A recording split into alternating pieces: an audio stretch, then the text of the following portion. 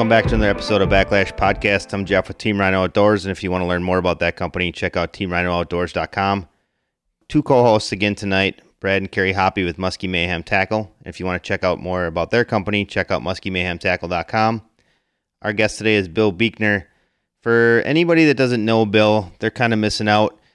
You know, he's not quite the legend status that we had recently, but, you know, on that down low side of things, he is. So, Bill, how are you doing tonight? Thanks for coming on. Doing wonderful. I appreciate you guys asking me to join, and looking forward to an evening of talking fishing here. So we are. I'm fortunate to be at the Hoppy residence for the next few days up here fishing and hanging out. So it's been a great time. Awesome that they invited me to come join them and you for, like I said, a little time of talking muskies and fishing here. Well, this was more Brad's idea than it was my idea. I woke up this morning at 2 a.m. to a text message that said, "Hey, are we going to do a podcast? Billy's here." And I was like, yeah, that's probably a great idea. But I didn't really want to respond to Brad's text because I didn't want to have a back and forth conversation at 2 o'clock this morning because I knew that he was awake, because that's just how Brad rolls. So we don't really have any plans, I don't think, for this one, do we, guys? And Carrie, I would say no, Jeff. But, you know, the neat thing is that Billy and I have got to fish a ton together. We did quite a few videos over the years, and the neat thing about Billy is somehow, some way, he always squeaked out the biggest fish and made the cover of that video. This guy knows how to fish. He's a multi-species fisherman. He does a great job. I always love having him in the boat because he can teach me a ton of different things. And thanks, Brad. I appreciate that. And unlike the rest of us, he was smart enough to sell off all of his musky bait companies, so he's no longer associated with any of that, so he doesn't have that going over his head, too. So, you know, we'll give him that credit, too. You know, the funny part about that, Jeff, is that you got a piece of it, I got a piece of it, and Betty. And John Betty got a piece of it. It's pretty crazy to think about. Pretty crazy to think that he found 3 idiots to take stuff off of his hands. I chose well. You know, I mean, I did my research, you know, really checked into things, and found 3 people that I thought would really enjoy my ex-businesses. So, and they've done an awesome job with them. It's awesome to sit back and see people, you know, moving forward with something that I won't say that I started, but something that I kind of worked along myself and found out what a struggle it is to be in this business. You know, it definitely was a huge eye-awakening to me. I thought being a musky tackle owner was going to be an awesome thing. You know, I'm never afraid of hard work, but I thought it'd be a great thing. And, you know, after 10 years of being in the business, I have to stand back and say that I realized that owning a business and being a tackle company owner was not my deal.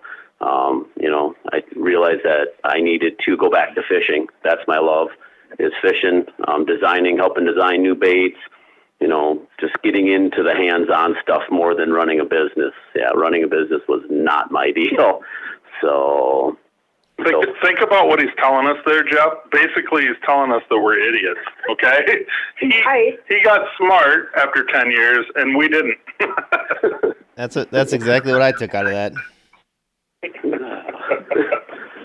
So, you know, ultimately, Jeff, you kind of introduced who he was, but let's hear from Billy, kind of a little bit of a background story, how long he's been involved in muskies, where this kind of started, and where he kind of went up from there. Well, I got into muskies when I was probably, I know I was right around 16 years old, as soon as I could start driving. From there on, it just moved up to spending a ton of time in northern Wisconsin, actually in the Iron County area, and then started moving to Canada, spent a fair amount of time in Canada in my early 20s, and then obviously jumped on early into the Minnesota boom and followed that all the way through. Also fishing St. Clair for a lot of the early years, you know, back in the early 2000s.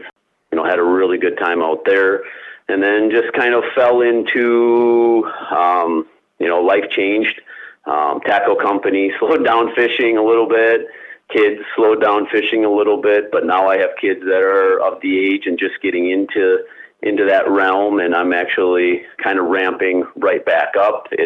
It's a big multi-species thing right now. I knew I couldn't probably take kids and grind them into the dirt like what we used to do muskie fishing. So now I've really enjoyed getting back into the multi-species, back to the bluegills, the crappies, the walleyes, bass fishing, and of course the muskie fishing. But I just love getting back into anything. And I will say one thing about starting off as I would say a muskie guy is that you look at multi-species differently when you get into it. I mean, you realize how hard you had to work to be successful at muskie fishing. You have to put a lot of thought into stuff. It's not just blindly going fishing and hoping that things are going to work out. Now, you can do that, but your success rates are going to show that. So, I know for a fact that, we've done really good, in the other species as well. And a lot of that is that success has come from the fact of, looking at things and going, well, why isn't this working? We know the fish are here. Today's electronics with the side imaging, the Humminbird stuff, I mean, it's truly amazing what now we have at our disposal. So we, as a general, we should know that the fish are there. And if they're not biting, you got to do something. You got to change up, make it happen. Whether it's a speed, whether it's a color, whether it's a depth. I mean, and none of that has changed really since the muskie world either. I mean, we all did that in the muskie world too. Do you burn it fast? Do you slow roll it? Do you just do a standard medium retrieve? All that stuff. Do you throw a glider at them?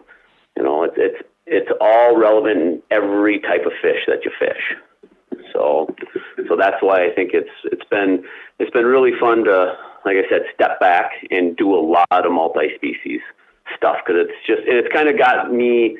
It's kind of lit the fire back in me. I kind of got a little. I'm not going to deny it. I had about a 3-4 year burnout there in muskie. We went so hard for 20 years, and I just got a little burnout on it. And then the tackle company on top of it, it just enough was enough. And so I just stepped back for a little bit. And now, in the last 2 years, now with my son he's 10, and now where he's ramping into it, he's not afraid to spend 15, 16 hours in the boat with me, which he's done more than a few times.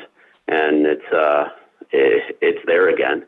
I can see the fire lit again, and coming up here and visiting Brad and Carrie this weekend, and it's definitely cranking back up here.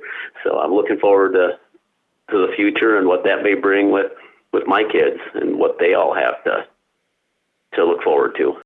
The one thing that you can look at, Jeff, is the apple doesn't fall too far from the tree. So Billy's son Carter, 10 years old, he's a monster. I mean, the kid is dedicated. He wants to learn. He wants to see everything that's going on. Maybe, Bill, we had a question quite some time ago, but a question of somebody, a listener that asked us, how do you keep the kids active and how do you keep the kids interested in the sport of muskie fishing? What would you say? Well, my first thing would be is don't push it. Get out, do some fishing, try and pick good days. I would say one of the biggest things is try and pick probably some of the best times that you can go. Not when it's too warm. Try to pick smaller lakes where you're going to see fish. Give them baits that they can throw. Give them a topwater, a spinner bait, small bucktails. Something that they can cast out, easily retrieve. I mean, we all get stuck on a lot of the giant baits, and which we all like to throw and stuff like that. But history tells us that probably 50% of some of the biggest muskies that are caught every year are caught on small baits. Maybe not necessarily small baits, but smaller baits that anybody can throw. So, I would say, get them into a really nice, good combo, nothing super, lighter. Light's the key. I mean, I've learned that with my son. Get them into even like a heavy bass setup that you can throw something, just don't try to fatigue them out too quick. And let them enjoy it. If they get bored, which we do all the time, World might be out muskie fishing for 2 hours. He gets bored, then he wants to go cast for pike or bass. or something. So we break it up, or bluegills. I always have bluegill rods or crappie rods in the boat. So I do. I break that up a lot. Did you hear that, Jeff? I heard it. You paid him. There's no way he just said that on his own. I didn't pay him, but I will now. That was true. That was right from me, man. You coached him right before the podcast. I know how this goes.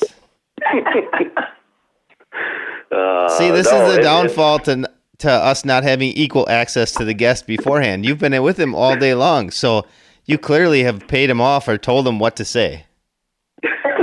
No, he just knows what it's like to catch good fish, too. Oh, boy. Ooh, hey, us Wisconsin guys need a little bit of a break here. Come on. So, wow. I can't believe we went there this early. It's only 11 minutes into this podcast, and this is what we're talking about already. It's an easy path, Jeff. Mm-hmm. You got to remember who everybody likes to follow, Carrie. Oh, boy. Not me. Yeah. I just wanted to make sure you heard it. Well, I heard it, but can we... Loud and clear. All right, so let's just stay on topic now. We talk about muskies on this podcast. Enough of this bluegill talk. Okay. All right. I'll give in a little bit here. I think Billy, he brought a lot to the table there.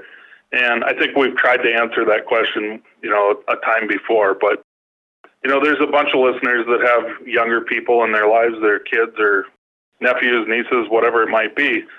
And it's really important to make it fun. I mean, if it's not fun, they're not going to want to do it in the future. So just keep things fun, basically to the basics, if you will.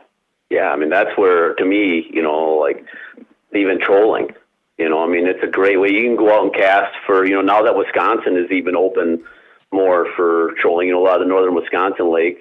Yeah, it's one line, I believe, a person. But, you can go out and cast for hour, 2 hours. Kids get tired, throw out a couple rods, just go trolling. I always said that you can't catch fish sitting on the couch. That's the prime example. It's just getting out and doing it is, you never know when you're going to catch that fish that'll make that kid change his life forever. So, just being on the water, and that being a 36-inch or a 32-inch or a, 45-incher, it's all relevant to that kid that catches that fish. If he's hooked, and it keeps going, I mean, that kid will be hooked for life, and that's what it's about. I mean, getting kids into fishing is what the future is all about. The bottom line is what he's saying is we're just ruining lives one at a time. I heard that too, between bluegills and ruining lives. He's ruined a lot of lives, it sounds like, between fishing and selling off tackle companies. This isn't going well. That's valid. I'm sure glad I can make your life happy. I mean, that's what I'm there for, Jeff. I mean, specifically you, Jeff. I mean, I couldn't have been happier to help you out. Because, I mean, I knew you were just, you were getting kind of bored there. You needed something else to keep you busy. Because I know you. I mean, we hung out. We spent a lot of time together. I mean, I know you live on a Snickers diet. You're pretty much your life. So, I mean, it's a beautiful thing. And, yeah, I mean, I just knew you just needed a little extra push to really, I don't know if I want to say set you straight or send you up over the edge, but I kind of was hoping it would just send you over the edge. Yeah, I had 10 minutes of spare time in my life, and I was like, what am I going to do with that? I might as well get a tackle company, too. That's awesome. Mm-hmm. I mean, dude, do it. Everybody's doing it. It's a cool thing to do. Wow. For the listeners that don't know, Billy owned Monster Lures. Maybe you can just tell everybody, Billy, what that consisted of. Okay. That consisted of the rabbit squirrel, the Squircos and the Jerkos, one-eyed willies, and the Creepensteins, Bride of Creepenstein and the Little Creepers, which was originally, that was Monster Lures. I mean, it was a great tackle company. There's a lot of great stuff made. The Creepers aren't being currently made just because it's tough to find anybody to make wood bodies and make stuff like that anymore. So I've just kind of let that one go. But, 3 great people got to take over the other 3 companies and are doing well with them.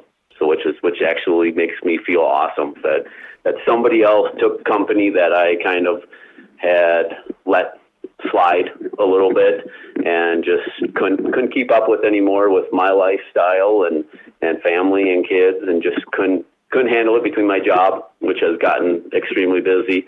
And I'm awesome to see that there's been a lot of great stuff done with those tackle companies. So I got a question for you, Jeff. Okay, so you ended up buying the Squirco and the Jerko. How did you arrive with that as your logo, fish? I mean, the fish is chasing the Squirco. I used to help Bill we used to go squirt tails and stuff at the Muskie Innovation shop. We'd go over there like what, Bill, every December. Sometimes we'd have to go twice in the season depending upon how show season was going. And so I went over there and was helping Bill with it. So that's kind of how I ended up with it, which I guess is kind of how I decided I wanted to buy it. I don't know. I'm still trying to figure out how I decided that, but either way, it was a questionable decision at best. Well, what I'm hearing now is maybe it was just stupidity and it really wasn't Bill's fault. I mean, it's true. No, I've never once claimed on this podcast to be brilliant. So that was a joke, yeah. We're not laughing at all in the office here, I can tell you that. So. I am. Well, either way, I still never have claimed to be that smart. So no, I will say that Jeff and I, back in I don't know how long ago is that, Jeff? 8 to 10 years ago, we talked almost daily. Yeah, I would say it was quite a bit. There was a realm of 3 to 5 years, maybe. Maybe I'm overspeaking, but that we talked a lot. We ran a lot of baits past each other, landed a lot of colors past each other. I was there when you started. I wasn't part of it, but I was there when you started up your business, and you asked me a whole lot of questions, and I always told him, I'm not the person to ask. Jeff kept coming to me and asking me about tackle businesses and stuff like that. I'm like, I am not the person to ask, because I struggled from the time I bought the companies till the time I sold them to understand it and maybe make the best decisions, the right decisions. You have to just go with what your gut tells you, but you still, there's a lot better people. In fact, I'm sitting next to one right now, and it's not Brad, that has made some really good decisions. So. I was hoping you were going to clarify that it wasn't Brad. I was hoping you were going to go that way. I just fish for stupid fish. Well, speaking of stupid fish, one thing I haven't really talked to you that much lately, Brad. I know the last time we did an intro on the part 2 of Dick's podcast, you were off fishing and doing whatever. So Carrie and I had to hold down the fort like we always do in the summertime. You're always gone. Wait, that didn't even sound right. But anyways, You mean you're talking about me and Mel, right? Yeah, something like that. Holding down the fort.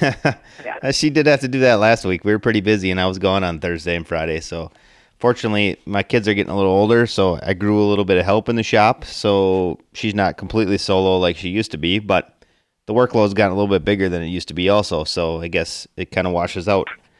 But I hope those kids are getting paid well. I mean, that's a pretty important part of it. I mean, I hope that they're getting, really good wages. I feed them, I feed them. Perfect. Done. Actually, put a roof over their head. Feed them. On the pay scale of it, the 2 girls they were requesting a raise the other day, and I'm like, you guys barely work as it is. Why am I giving you a raise? But of course, I had to negotiate with the help, so they got raises. I said, well, I'll tell you what, my very first job was Burger King, and I think my very first raise was like a nickel. And I'm like, so I'll give you guys each a nickel an hour. So they got a raise.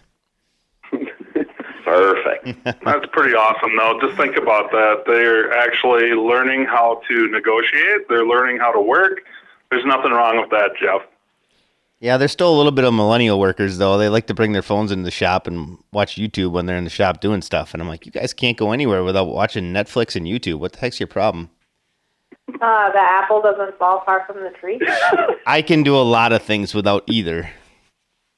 And you choose not to. No, I don't watch Netflix and YouTube when I'm in the shop. you have the TV on in there all the time. No, I actually never turn it on. Mel turns it on all the time. Oh, okay. She likes the TV. I would much rather have the radio. Me too. I like the radio. I don't like the TV on. Background noise is important when you're working. Although I will admit, though, like if we do podcasts on Sunday nights, typically if the football season was on, I would normally have the TV on with the football game on so I could at least see what was going on. Well, the crazy part is when I text you at 2 o'clock this morning, the reason I did that is because I figured we weren't going to get a full day in today. We have 25 to 30 mile an hour constant winds with 40 mile an hour gusts today. And I would say that that's been kind of the story of the season so far. I mean, we've had a couple nice days, but man, has it been windy. Yeah, I would have to agree with you. Even in the Madison area where I'm from, I don't think I've fished a calm day yet. We got a couple days this spring when we were up walleye fishing on Green Bay that were halfway decent. That was it. I mean, other than that, it's been blowing, and it's like, oh boy, is this the only benefit to this year? I would have to say is that it seems like we're a little bit ahead. I would definitely say we are ahead, water temp wise, at least up in Minnesota here. Now in Wisconsin, we were way behind. I was still getting temps Memorial Day weekend. I had the day before Memorial Day weekend on Madison Lakes, I had 58 degree water temps, which I believe that's the coldest that I've ever seen in my lifetime, that I can remember that late into May being that cold of water. So things were definitely, I don't know if I necessarily say fish were that far behind, but things weren't warming up, and I mean, the few guys that I've been talking to, fishing's been good. Down there, they're seeing some fish. I'm actually hearing about more big fish being seen than in years past. It's been pretty good. Like I said, I've been out of the realm a little bit. I've talked to a few of the buddies that I stay in touch with. But I don't know, Jeff, what do you have to answer for us Wisconsin guys? Anything talking about for fishing wise? It's mostly, I mean, I've been hearing the same kind of deal from the guides that I know, and based on what I've seen, I wouldn't say it's been like an amazing year on the water, but I know that there's definitely fish being caught. I know for a fact that with the weather we had last Thursday, Friday, we went out for 2 days. It was a bit of a struggle, but we saw a ton of fish, and quite honestly, we saw a bunch of big fish too, so that was good that they're finally showing up. We lost, I don't know, like 4 or 5, but based on the way the weather played out, I was happy that we did that. So it was like I said, it's been good, I guess, ish. I don't know. I wouldn't say it's been great. That's how I would lay it out for most of the guys that I talk to. I haven't heard any like giant inland muskies, although I did hear of a fairly large one caught. I shouldn't say that. I was talking to Steve Jensen. He said there was a 52 caught up in Hayward recently. So that's, those are good things to see. Like I said, I was on the northeast side of the state the other day, and we saw one on a smaller lake that was probably 48 to 50. So it's good to see those things showing up. Yeah, I would definitely agree with that. It's really crazy, Jeff. For us over here in Minnesota and some of the people that I'm talking to across the state, it's been consistent. Myself, I've been averaging basically 1 fish a day. We've had some opportunities at some other ones and didn't capitalize, but, you can't complain. When it comes to muskie fishing, you get 1 bite a day. That's pretty darn good. So consistency has been there.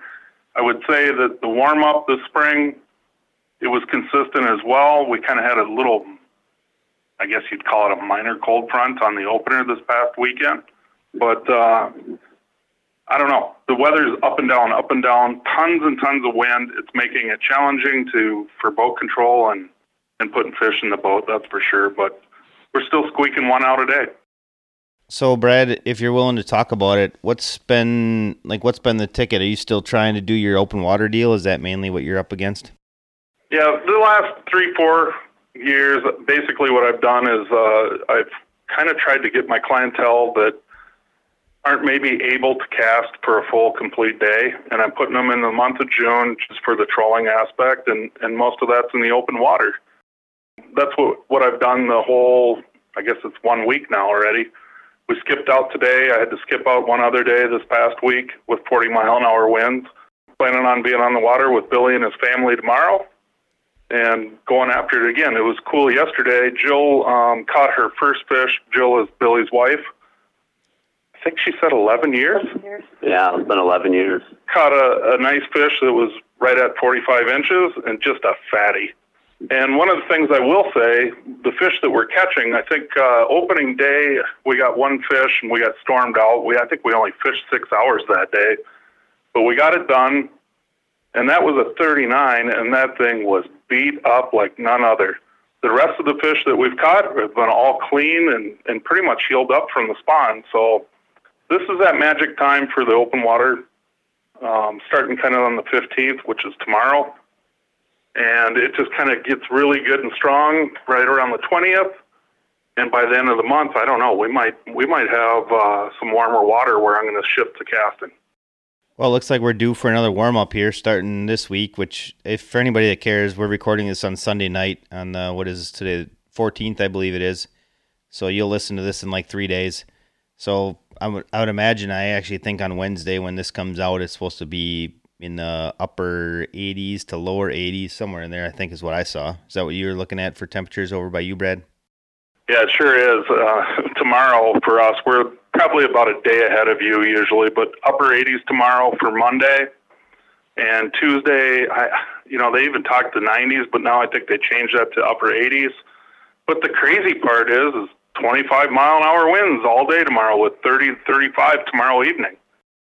It's atypical in the sense that, Minnesota used to blow during the day, and as the evening would creep in, it would lay down. And it's been kind of the opposite so far the first week of the season. So as it's gotten later, it kind of dies down for maybe an hour, and then it just picks up and gets crazy overnight. Brad, I would like to add a little comment to that, too, is, in all the years that we fished together, which we've been fishing together about since 06, 07, somewhere in that realm, we saw a lot of that back in our filming days. It'd be beautiful in the evenings. And I would say in the last 10 years, 8 to 10 years, it seems like that weather pattern has changed a ton here, where we get that blows all day, or not even necessarily blows all day, but you'll get a good wind all day, and then we get a little calm down, and then that last hour of light all the way through midnight or whatever, it just starts cranking. And, and it's been a very typical weather pattern that we've seen. In fact, I can't even remember the last time I came up here and fished with you that we actually had a calm day. I mean, maybe last August or September when I was up here with you, we might have had one decent day, I think. We might have had a couple, but I remember it was always blowing in the evenings. We were always like, oh, yeah, stuff's going to lay down. We're going to beat up these fish that we had been seeing all day and get back on some fish. And as anybody knows, if you're a muskie guy, when it comes down to prime time and wind starts blowing, it makes it a little bit more miserable for boat control. Just, it kind of takes the wind out of your sails, which, if you're a muskie guy, it's a mental game. That's what it is. I think muskie fishing is as mental of a sport as there is almost anything out there.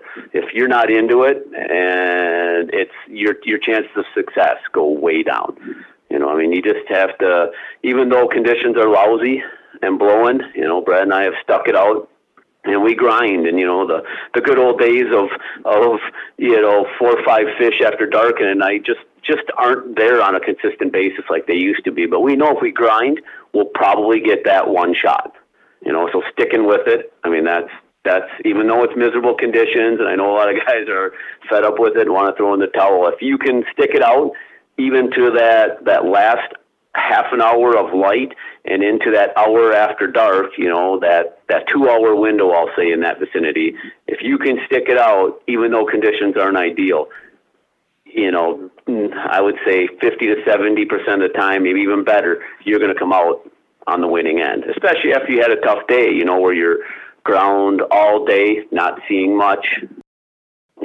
You want to just throw in the towel, and then when Mother Nature kicks in wind too on top of it, it almost takes you to your knees. But if you can just grind it out for that little bit, because still, no matter what the conditions are for wind, weather, any of that stuff, last light is key time. I mean, that is when the magic can happen. So if that's one thing I could say, I've learned over 20, 25 years of doing this is, is if you can keep mentally into it, do what you got to do. If you have to take a break midday, even if you have to take a break, just sit back down for 15, 20 minutes in your boat, 2 hours before dark. Do it. Do it because, a lot of these fish, you can almost always get something to move or something to nip or grab in that 2 hour window. This is coming from the guy who an hour before dark would slam a Mountain Dew and call it his glue so that he could re-energize himself. So he's right. You don't catch him from the couch, as he said earlier. And on top of it, the guy that works the hardest is probably going to be the most successful. Not always, but at the end of the year, you're going to see where an extra hour or two every day definitely changes the numbers of catch. I can't disagree with anything. I mean, I could, but I'm not going to, as I agree. Typically, the guy that grinds the hardest is the one that's going to win. That's just the way it is. Yep, and that's also keeping mentally in the game too. Even though you're beat down, tired, making right decisions, making every figure eight count in them 2 hours of what I call prime time. The magic hour there. It'll make you a much happier person because if you grind all day, don't see much, and then you have a great shot of a fish that you should catch and you blow it, that'll beat you down even more. So, I know it's tough. It's easy to sit here and say that, but, we've been doing it for a lot of years, and I've learned the hard way. I've screwed more than my fair share of fish up because I was mentally not in the game. But now, as you get older, I think this is something for you young guys to maybe think about a little bit is, take a couple minutes, even if it's just a few minutes, and rest your shoulders, rest your body, just make sure you're ready when the opportunity arises. So that's one thing that I could say I've learned over the years. He says all this, Jeff, but one time Billy and I on Vermilion fished like 43 hours straight. So I guess we had a break at 43 hours. Well, you guys are more dedicated than me. I won't do 43. Yeah, I don't think I'm going to do that anymore either. I'm not really that mad at him anymore. So, I'm on the, good 6, 8, 10 hour days. That's about my extent of the madness at him anymore. I will grind, but I don't know. The days of me grinding like I used to are no longer. Now we're going to see how things are going to change here as Brad calls him Little Billy gets older and keeps going forward like he has been. We'll see if he tries to put his old man in the dirt here, by wanting to stay out, and which he's been that way already at 10 years old. He is not a quitter at all. We have to, like when we're up spring walleye fishing, we're on the boat for 14, 15 hours, and he's like, "Oh, we got to go in."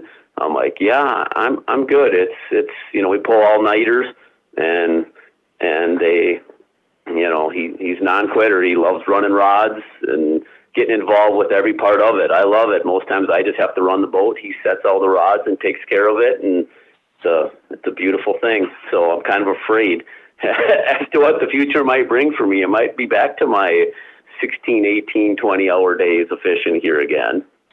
Well, once you teach him how to run the boat, you can just take a nap during the middle of it and say, "Here you go, kid. You handle it. I'll get back up again in an hour or so." Pretty soon, that's going to be the program. You were reading my mind. I just wanted to make it sound a little better. That passenger seat isn't a bad thing, Nope. You think about it. It's really crazy. It's a changing of the guard, if you will. For a 10-year-old, he's a monster. He really is. So I love it. I think it's so cool. Yeah, and I will say that too, a lot of times if you are the passenger too, a lot of times it's your time to shine, and I will say that wholeheartedly because I come up here and fish with Brad and I don't have to typically run the boat occasionally, but typically I don't have to run the boat. So when you have that opportunity to fish with somebody awesome that knows the water, puts you on fish, it's really your time to shine because you don't have to worry about, are you keeping us on the spot? Are you, You know, you just don't have to worry about fighting the wind all night. You know, that gets tiresome. If you're the guy running the boat, you know, you're mentally and physically drained because you're trying to fight waves. You're trying to keep that person on the spot. I mean, so it's I got to say, it's a beautiful thing when I come up here and fish with Brad, and that's why we've done really well, because we all stay into the game well. You know, Brad keeps us on the spot, keeps me on the fish. I have to make my moves right to make things happen, and it's worked out well. You know, so always keep that in mind. Your stress levels can go way down when you don't have to worry about and take care of all the other stuff that's going on in the boat at that time. Just completing strong figure eights, you know, doing what you're supposed to do, you know, not being lazy. Because as we all know as muskie fishermen, the minute that you slack or get lazy is going to be your opportunity. So, yeah, it's almost like they know. It really is, Jeff. It's pretty bizarre. You know, having a good boat partner, Billy hit it on there. I mean, it's true. If I let Bill run the boat, or if I run the boat, we fish a lot alike and we do a lot of the same stuff. Having that partner that you really click with, it can make all the difference in the world. I mean, think about it. You're down, your partner is going to push you, and vice versa. So it's huge. It really is. So, I mean, my advice to any angler out there, make sure you're with the right guys, and definitely going to improve your game. Well, speaking of improving your game, that's kind of what we do this podcast for. So in listening to Bill talk in the beginning, he talked about like kind of like doing your homework or whatever, you know, being prepared. So Bill, can you talk a little bit about, you know, like let's just say if you're going to a new lake, we've talked about this with multiple guests and everybody's got a little bit different preparation. You want to talk a little bit about like what you do if you're going to a new lake for, you know, guys that are, I mean, they're going to be doing some exploring this year. Maybe your favorite lake has got too many boats on it because you've, you know, that just seems to be the trend this year. I know we talked about it before, and I'm sure we'll touch a little bit of light on it yet, but pressure is definitely a concern this year. So it's possible that some guys might be looking to expand their horizons a little bit. You want to talk a little bit about your process that you go through?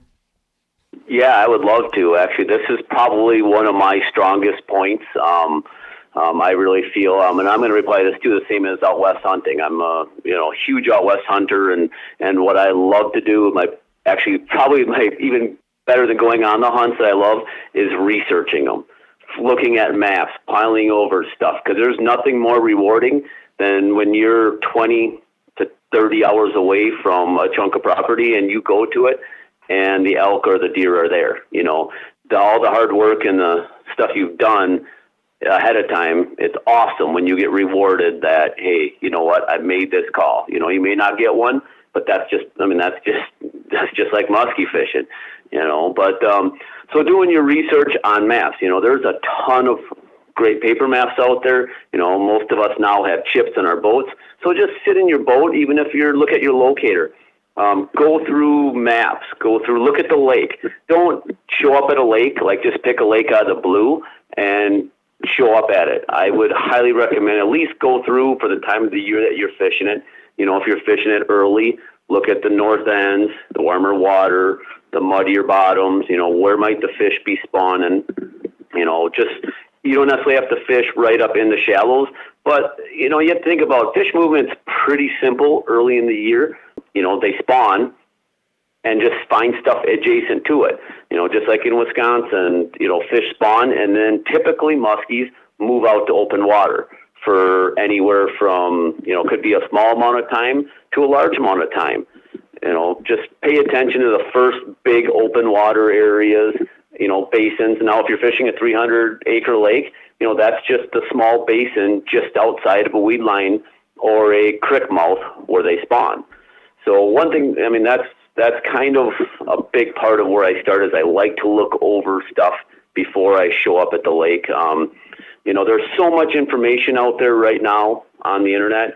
You know, you can learn a ton about muskies, what's going on, what's being caught, everything. But, you know, actually sitting down and following a map, I don't know, I keep going back to this, but keep researching before you show up at a lake. You know, seriously take, and I'm not talking, this doesn't take, you know, much more than really, if you sit down for a half an hour, you can figure out a lot of stuff in a short amount of time, or call in friends, call in favors.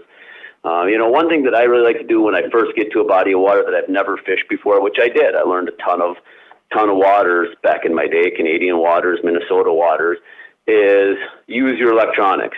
I was jumped on, right away when Humminbird came out with side imaging back. Well, I don't know exactly when they came out with it, but I got it in like 2008, 2009. I jumped on that program right away, because just what you can learn and see that you never knew, points coming out, weed lines.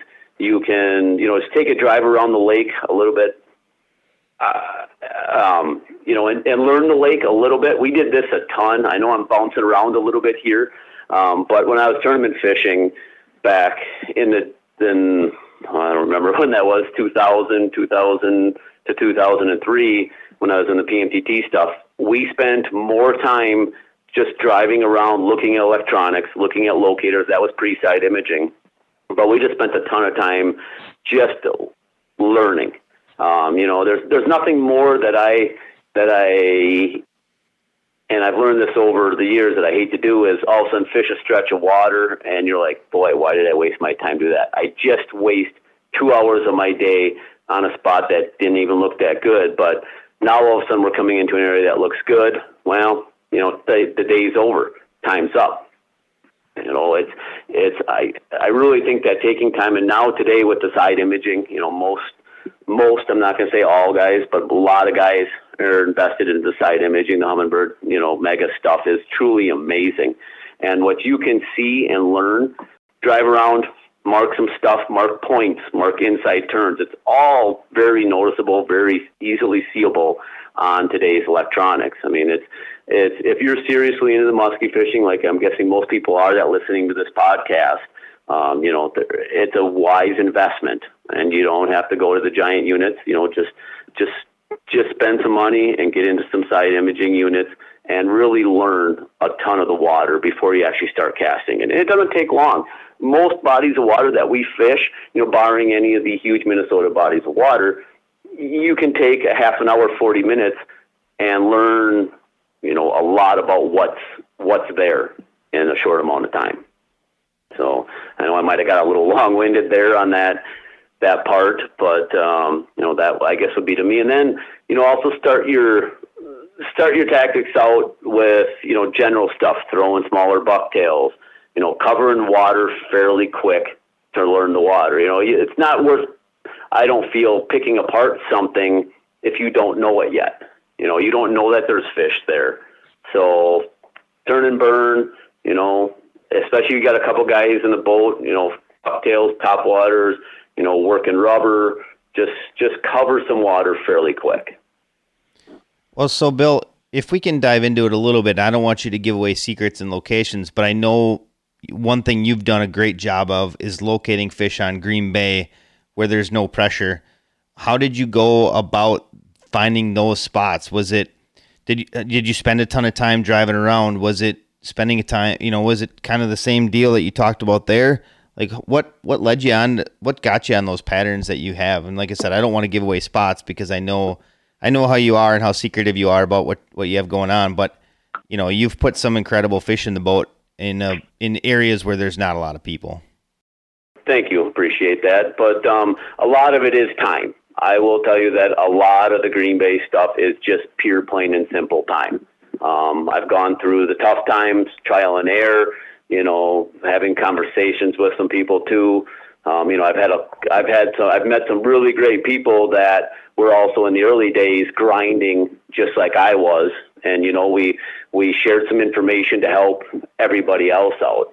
But I would say, the general purpose of it was grinding, was hours and hours. I mean, that is how I came across a lot of the awesome bites that we got onto at Green Bay over the years. I hate to say it, but I've missed those. I'm not getting up there nearly as much, virtually not much at all right now. That is on my future list.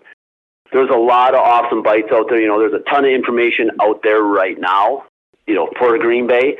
But I will say this, that there's still a fair amount of unexplored stuff out there left. So, there's a great amount of fish left out there yet. I've talked to a lot of friends in the last couple of years, and it sounds like there's a really nice group of fish coming back again. And that's another one of them systems where persistence and grinding will pay off in the long run. I can't say as I have any super amount of secrets, on baits or anything like that. It's just, a lot of the basic bucktails, rubber. I don't typically do anything crazy, smaller crankbaits. I will say this, that a lot of the crankbaits that I run up on Green Bay, I'm not a small crankbait guy. I am mostly into that 8 to 10 inch stuff. I've never been one to run the small crankbaits. I have, and we've caught a lot of fish doing it, but for my liking, I tend to run bigger crankbaits. So, it's been, and just doing different stuff, don't get stuck in the norm. That's what I would have to say, as just because everybody else is doing something, don't follow the crowd. Do your own thing. I mean, if you want to follow the crowd, that's great, but even if it's 2-3 hours throughout the day, try something different. Just because everybody's catching them on a certain bait on Green Bay doesn't mean that they won't eat anything else. I know there's a lot of phenomenal fishermen up there that are doing different things. Every year I've talked to a group of guys that are doing a bunch of different stuff that the norm isn't doing, and doing well doing it. So, whether it's changing your speed, going a little faster than the next guy, maybe you're going a little slower than the next guy. If everybody's out in the same basin, same area, not catching fish, well, then it's time to change. You have to think outside the box, and that's always been something that I've always loved to do, and I still like to do it, is doing something different and seeing the benefit of it by, catching that fish, having 1 or 2 bites in a day, which, that's still musky fishing. I mean, I will have to say that the days of, going out on Green Bay and catching 8 to 10 fish, we're not seeing a lot of those days nowadays. I mean, that was awesome when it was going, but those days just aren't as much of a reality anymore as they used to be. So, and coming with that too, you have to set yourself up for that too. You have to realize that you're going to grind now. I mean, I've been on Green Bay for 7 days and not had a bite. So I will be the first one to admit that 7 days straight, we never had a bite. But we also are looking for giant fish. And I know that pattern, will come true. You just have to put your time in for the pattern that I look for, because I'm out in Green Bay looking for one fish. I want the biggest fish in the system. I will spend all my time looking for those jumbo bumbles. That is why I go to Green Bay. I still think that some of the biggest fish in the world live in Green Bay. Truly do believe that. We've had some opportunities. We've caught some huge fish. I've lost 2 fish that I would give up most of my other big fish to actually have put in the net. Both were lost at a net length from the boat. Those are very special fish that I don't know if we'll ever see again. I mean, I'm assuming we will, but I don't know what the future has to bring. I don't know genetically what the fish that are being put in Green Bay right now are going to do. There was a while there where there was a lot of very special giant fish there. Do I think Green Bay is going to be an unbelievable fishery in the future again? Yes. I've talked to a lot of friends. They said there's a lot of really nice mid 45 or mid 40 inch fish.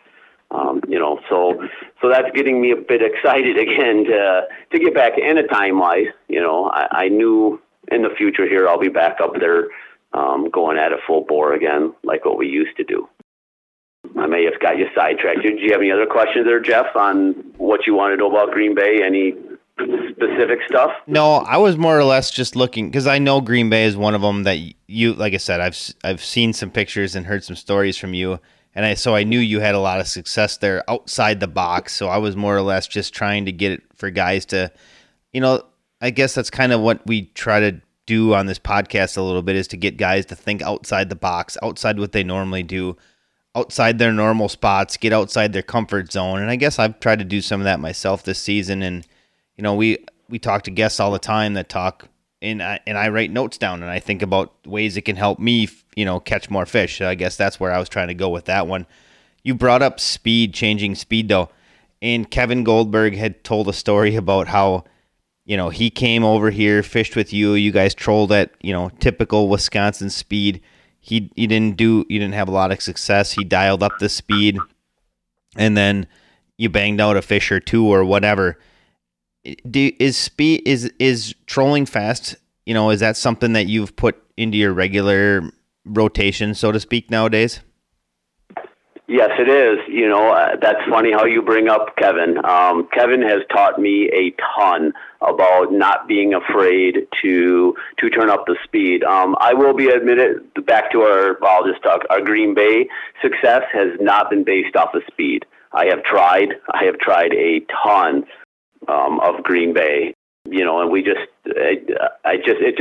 I haven't been able to put it together with high speed. Kevin was on Green Bay with me also, 8 to 10 years ago, and we had a phenomenal trip. And, he kept bugging me. He's like, we should go faster. We should do this. And I'm like, no, I said, we're just going to grind it out at this. And, some of that stubborn-headedness, but some of it is also the fact that I knew the success. I knew what needed to be done. And, the fishery that I do on Green Bay is not a numbers fishery. I mean, if you get a bite a day, that's success. I've had many big fish in one day, but those days come few and far between and years apart. So, and we ground it out, and we ground it out for 3 days, and we put some, just absolutely giant fish. We caught 2 really big fish in the boat, one that was 55, probably a 45-pound fish.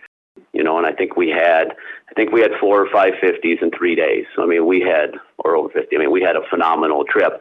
But, and after a while, Kevin also understood that, you just have to do with it. And Kevin tried it. When Kevin would drive the boat, he sped it up. And, we spent 6, 7, 8 hours trying to do the faster stuff like they do in Ohio with no success at all.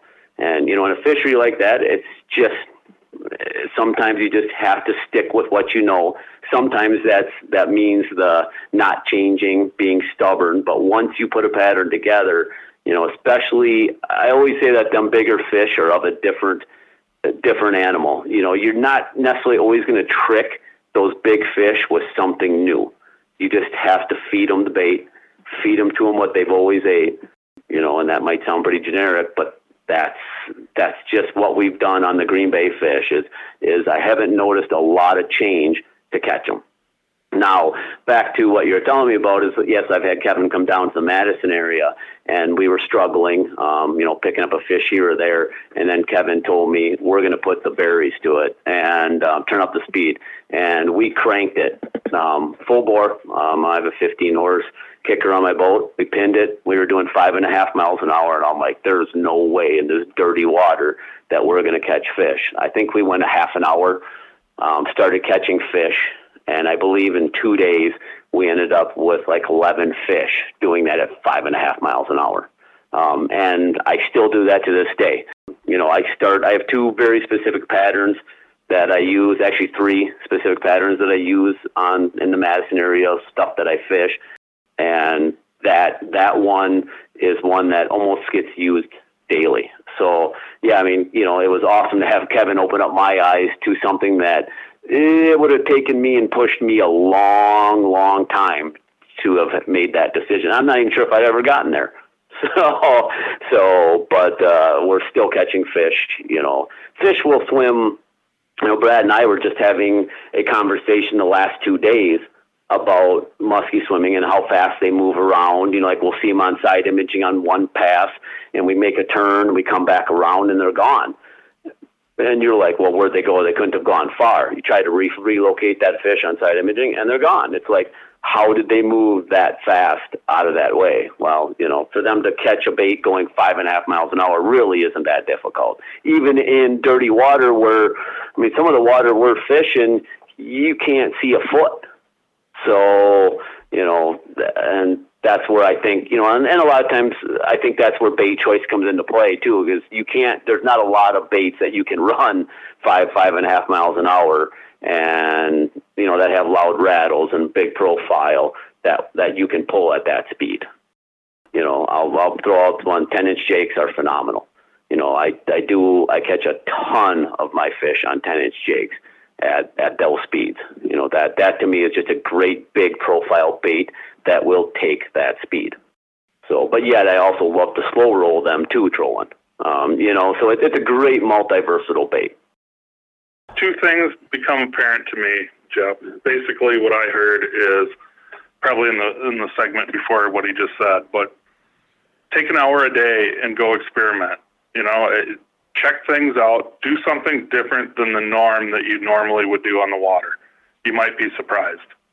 The next one that I heard him say this, but not really truly say it. I put my own twist on it, but one of the things that we as anglers need to do is fish the fish, not the fishermen. And what I mean by that is chasing boats or watching other boats. Here's the deal. We make our own decisions in that boat. Trying to follow is not always the answer. And usually when you're following, you're a day late, unfortunately. So something to think about, just be aware of your surroundings, put things back into your perspectives. Take what you learned today, use it tomorrow. If it's not working, go check something else out. Don't fish memories, but yet check those memories. You know what I mean? Boy, what Brad just said there is what I would call the epitome of Green Bay. That he put it in way better words than I would have ever put it. I mean, that was truly the epitome of Green Bay. I mean, Green Bay is a huge body of water, and yes, a lot of it's been explored, but there's still a lot of stuff that has not been explored. I've done a lot of different things, but have I spent, there's probably 10 different things that I would love to spend a week trying, because I'm pretty sure that they're going to work. I'm pretty sure we're going to probably catch some big, big fish doing it, but it's also one of them things that it's really tough to just spend a day doing it and expecting results, because I know that results don't come every day on Green Bay. I mean, like I was saying earlier, we spent 7 days on Green Bay and never had a bite. But yet a week later, I went up to that same area and we actually put a beat down on the fish. I mean, we just caught an insane amount of giant fish. So it's timing, and I don't feel that the fish were there when we were there. If the fish are there, I think you can catch them, and that's the best part about is side imaging nowadays, and using that is you will typically know if the fish are there. It takes a lot of the guesswork out of it, whereas back in those days we didn't have all that stuff. Like I said, if you can do it, use your electronics and use some of the new product that's out there to help you shorten your learning curve. I mean, you still have to go out and fish them. You still have to go out and catch them. There's way more to just running a lure over a fish's head. You have to understand that sometimes you have to change leader length. You have to change weight. You have to change, snaps, swivels, leaders. One big thing I'll note on quickly here, one of the things I noticed on Green Bay specifically is one day I can catch fish, they all want to eat mono lines. Next day, they don't want to touch mono, but they'll eat my super line rods. Being trolled, same baits being trolled on different lines has made a huge difference for me. So when I'm running trolling spreads, I've got some of both out. I will give that up. That's one of the big things. So I'm running the same lead lengths. Let's say I'm running 15 feet of line out. One day they won't touch if it's mono, and the next, but yet they'll pound it if it's super line. So just something as simple as that can make the day go different. And that's muskies, man. I mean, it's yesterday we were frustrated as all heck, and we ended up having an awesome one-shot day, but we were also marking some fish and seeing some fish, and we're just like, what are we doing to get them to eat? And, we were racking our brains and trying different things and trying different speeds. We even had scales. We hooked some scales yesterday, Jeff. So definitely a fish swiped at the bait. Nice. So, Yeah. Bill, you were talking about using different, electronics that are available to you. Are you running Panoptix on your rig? I do run some Panoptix. I use the Mega Side Imaging stuff the most. I do have Panoptix, and I run that for mostly ice fishing and some pan fishing stuff off the boat. I have not truthfully taken the time to use it for muskie fishing yet. So I have zero knowledge in that yet.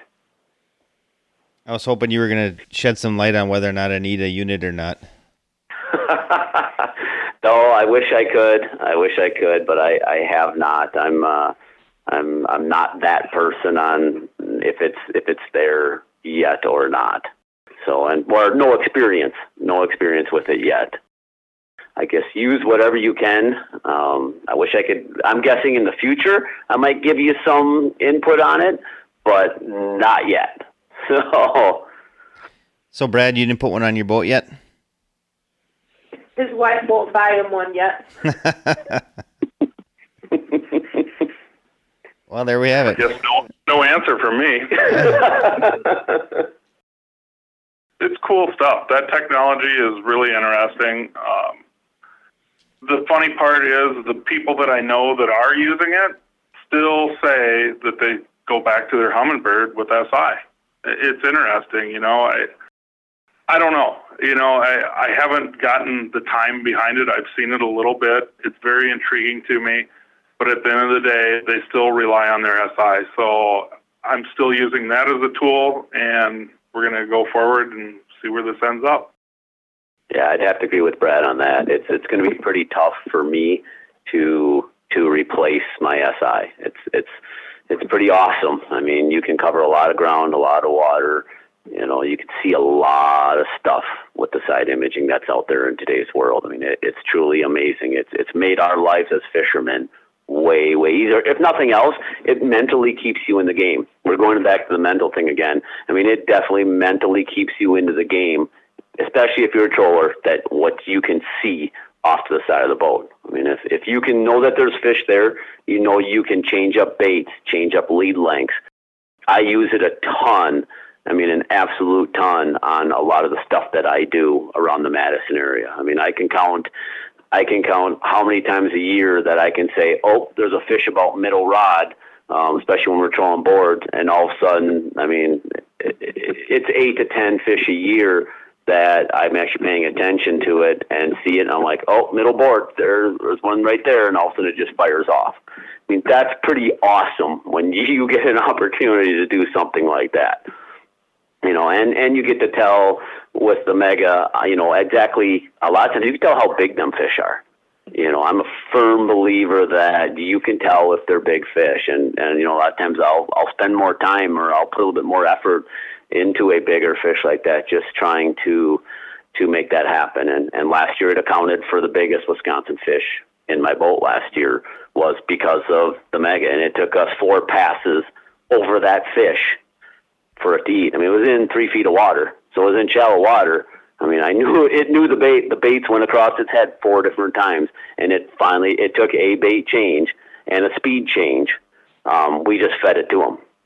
That was one tactic that we did. We went over them and went over them and went over them, and finally I said, "I'm done with this." We put on a balsa, big game with a lot of flash on it, slowed down the speed to 2.5 miles an hour. So, and you're going to hear me talk a bit about that. I mentioned the balsa for that reason, because they have awesome action, awesome roll at slow speed. And I just wobbled it right across his head, and he just came unglued, after he had seen 3 other baits go above his head. And that tactic has worked for me a lot in the past. Yeah, it was a very cool thing, and there's nothing better than when you're slow rolling that bait back there and it just gets drilled. It's pretty awesome strike, because they're almost always really fierce. So, because they just want to crush it. The crazy thing is that I've always thought is I cannot believe there's not more boat accidents, because we're all glued to SI, especially in the trolling atmosphere. But I'm sure that's coming. It's coming. This year will be the true test for that. There's some truth to that. When you're sitting there staring at a screen and you don't look up, because you can be mesmerized by it, that's for sure. So something to think about while you're out there driving anyway. Don't be afraid this year specifically to change up, because there's going to be a lot more pressure. There's a ton more boating pressure. Everybody's going to have to deal with the fact that, guys, be patient. There's a lot of, there's going to be a lot of recreational pressure. There's going to be a ton of everything this year. So guys are just going to have to deal with it and change up possibly to consistently catch fish. You might have to bury your baits farther in the weeds if you're casting. You might have to, I call it, bale a lot of hay a lot more. There's a lot of different things that are probably going to happen this year with the extreme amount of boaters and recreational traffickers and more fishermen that are going to be on the water because guys aren't traveling. People aren't traveling. Families aren't traveling. It's going to be a good year for those that are willing to do it, to change up. And I'm a firm believer that if you're willing to change up, you will get rewarded. It might not be instant, but you will get rewarded. I've seen it my whole life. I've always been one to go against the grain, and it's always paid off in some way, somehow. Not everything that I did, has worked. But by keep changing, it's always paid off in the long run. So, Bill, typically we finish off a podcast asking the guest for a tip that guys can use to help put more fish in the boat this season. You got something you can offer everybody? Yeah, I do. In the last, I would say 5 to 7 years, I've had a pattern that's been really good for me trolling. And this is something that I do a lot of. And I will say that this is a lot of times condition dependent. You heard me talk a little bit about it just a few minutes ago on our biggest fish last year out of Wisconsin, is that trolling. When conditions are right, which is typically when you get them just dog days of summer where it's hot, it's miserable, it's 80, 90 degrees and dead flat calm. I like to pull a tactic where I use my main go-to bait on these days is either the 10-inch jake or my number one bait is that balsa big game 9-inch with flash. I like the holoform flash on the sides of it, and just slow roll them at about 2.5 to 2.6 miles an hour. And I put them out on boards. In Wisconsin, we're allowed to run 3 lines of guys, so it's awesome. And just slow roll them over areas that I know hold fish. And, you don't have to run long leads. To be honest with you, I'm running anywhere from 15-foot to 20-foot leads on those baits and just slow rolling them. Them balsa baits just have that awesome action at a crazy slow speed, just like the 10-inch jakes, that big rattle. I usually like to run a jake on one side and a jake on the other side and then run the balsa 2 in the mix. So you're calling, I always feel like you call fish into the spread by using them rattle baits. Most times they eat the balsa. Just that slow roll flash at that slower speed, I think just drives them nuts. And them are some of the most awesome, fierce strikes you'll ever see in a year. Even at that slow speed, very, very seldom do we ever lose fish, at that slow of a speed either, because they just throttle it. So if I were to end it on that, that's an awesome technique that I've been using for a lot of years. Not to extend things out too long, but do you find that rattle baits with rattles are better in dark, dirty water, or you do well with them in clear water as well? I do well with them in clear water as well. We don't get the chance to fish a lot of the gin clear stuff, but I'm very, how I want to call this, very picky about how my baits sound. I like deep, loud thumping rattles. I don't like the tinny rattles. So when I grab a bait, a lot of times, especially at the store, I'll shake it, listen to it. If it doesn't have the right sound that I want, I put it right back. You'd be amazed at the difference of bait sound when you actually grab them out of your tackle box and shake them. I like a deep thumping, like a real hard, deep thump. I don't like the real tinny stuff for the waters that I fish. One of the things with that, Jeff, too, is, and Billy taught me this a long time ago, you have baits that catch fish, and when you add some of those rattle baits into your mix, the baits that you're using that catch fish catch more fish. It's really intriguing. So, and this isn't always, it's not 100%, but there are times when you run one of those rattle baits, the other baits are the ones that are really getting hit, and it's an attractant. So what I'm hearing out of that is if you're out trolling, you should probably have at least something rattling. Yeah, every given day is a little different, but definitely something to consider. Yeah, it's not a bad thing. At least a lot of times, truthfully, in my spreads, I'll run a heavy rattle bait right off the boat and then have non-rattle baits out off the boards. And that slow trolling thing that I do is I run a ton of the big rattle baits off the boat, and I'm pretty sure it makes a difference. I'm pretty solid. I've played the games back and forth. It definitely, I would say 90% of the time, having a rattle bait in the water is good. Like a big, deep rattle bait, like a Believer or the Jakes or something that at slow speed. So the key is, for me, with that pattern is at slow speed, it's got to have action and it's got to have a good roll to it that makes things go tink. So here's one, that kind of capitalizes, I guess, what Bill just said. I don't remember what year it was, probably 2003, 2004, somewhere in there, but Keys Outdoors, Mike Keys came over to Mille Lacs. He was fishing with Greg Thomas. This is pretty wild, but anyway, Billy was on a bite, and he was catching all these muskies after dark, trolling slammers. And the bizarre part of this whole deal was I went out there and tried to duplicate it, but Billy didn't tell us the whole story. Now, he did tell Greg Thomas. So if you can remember, I think that episode's actually on YouTube, but if you go look through Keys Outdoors and you see trolling on Mille Lacs after dark with Greg Thomas, you're probably going to see it.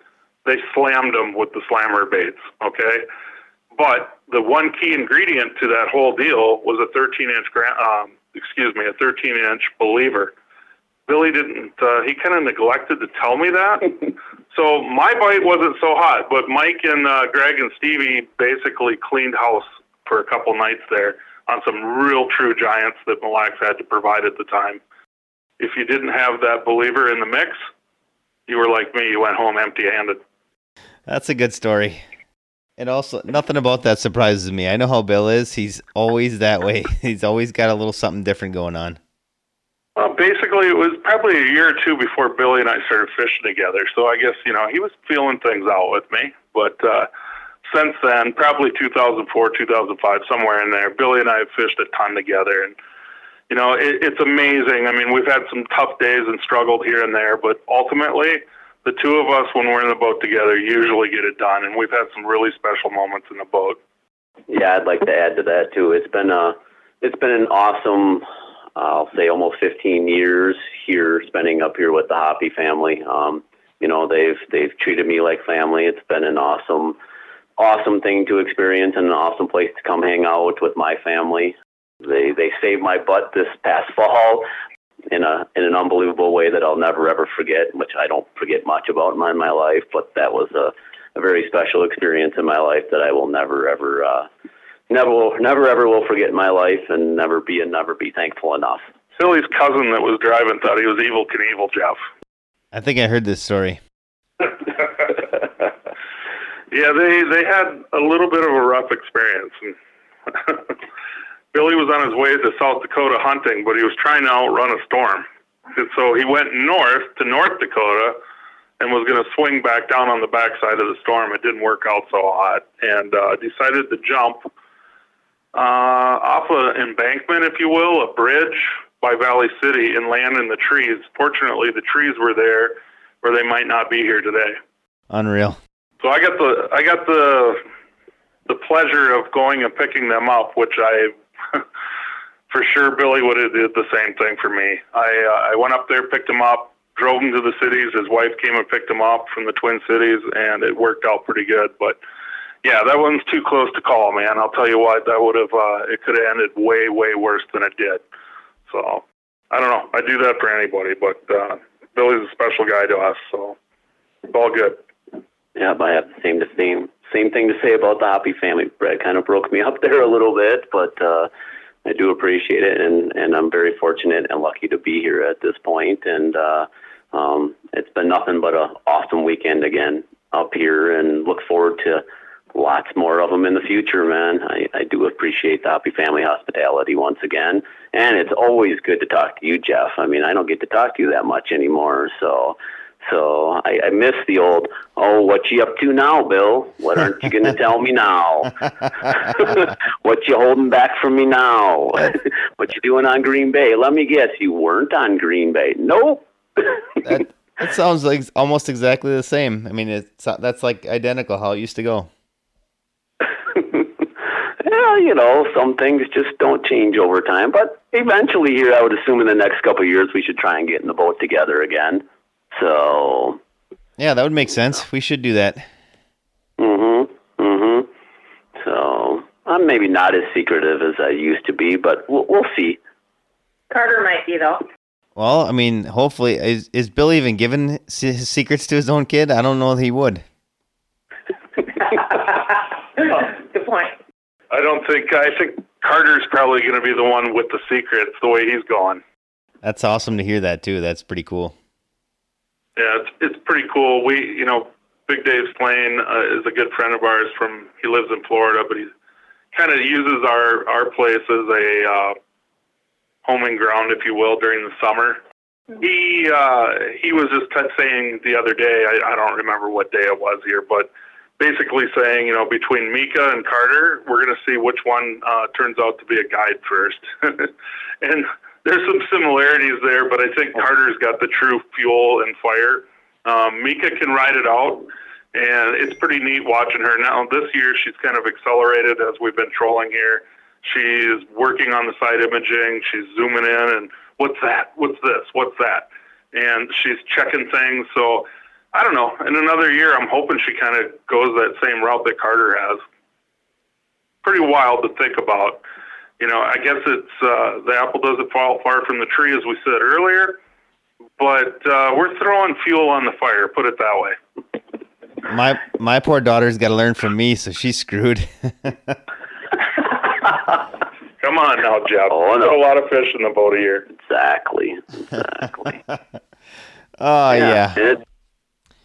Anyways, well, Bill, we want to thank you again for taking some time out of your schedule and taking some time out of hanging with the Hoppies to talk to us on this podcast. I know you don't have anything you need to promote, so I guess we'll just talk a little bit about TRO and Muskie Mayhem, and then we'll call it a night, and we'll look forward to seeing everybody again next week on the Backlash podcast. For anybody that cares, you can check out Team Rhino Outdoors at teamrhinooutdoors.com. You can find us on Facebook, YouTube, Twitter at TRO Fishing, and I don't know if I said Instagram or not. Backlash Podcast, you found us once, you should be able to find us again, but we're available almost everywhere you'd find a podcast. iTunes, iHeartRadio, Google Podcasts, Podbean, whatever. I think those are all of them. If you did us, if you could do us a favor and leave us a rating and a review on iTunes, that would be awesome. It always helps get more people to our podcast, allegedly. I don't know if that's true or not, but I've heard it is. If you want, you can find Backlash Podcast on Instagram, and you can find us on Facebook.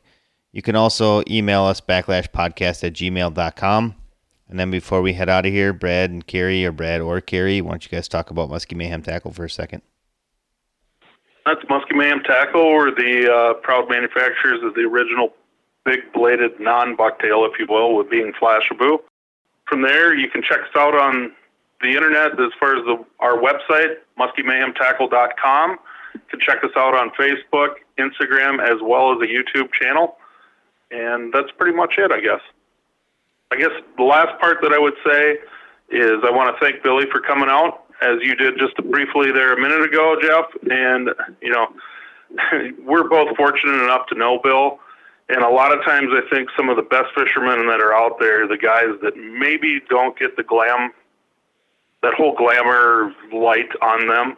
And they have a huge amount to offer. And I just want to thank Billy for being a friend as well as a great fisherman. I certainly agree. That's one thing we've talked about before is a lot of the people I know that catch the most fish are not often heard from in the muskie world. So I would put Bill amongst them. So once again, Bill, thanks for coming out. We appreciate all of our listeners of Backlash Podcast, and we'll see you all next week.